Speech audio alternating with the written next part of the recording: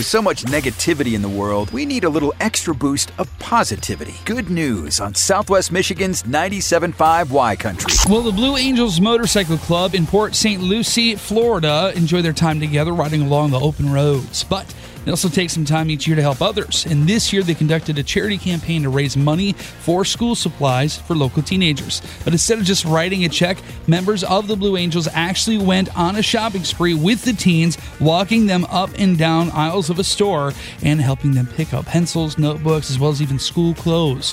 One member of the Blue Angels, who happened to be a member of the St. Lucie County Sheriff's Department, explained the goal of the event, saying, quote, "It's giving them the tools that they need to get a good education." I love the fact that they're not only in a club doing something they enjoy, but they use that club to help others. It's another way that they found to make good news. If you have a good news story, email it to Matt at 975ycountry.com. Brought to you by Bud Distributing, helping you always have the right beverage on hand for anyone stopping by or last-minute invites to a friend's. Hey, Bud, remember to drink responsibly. Good news with the Matt Malone Morning Show on 97.5 Y Country.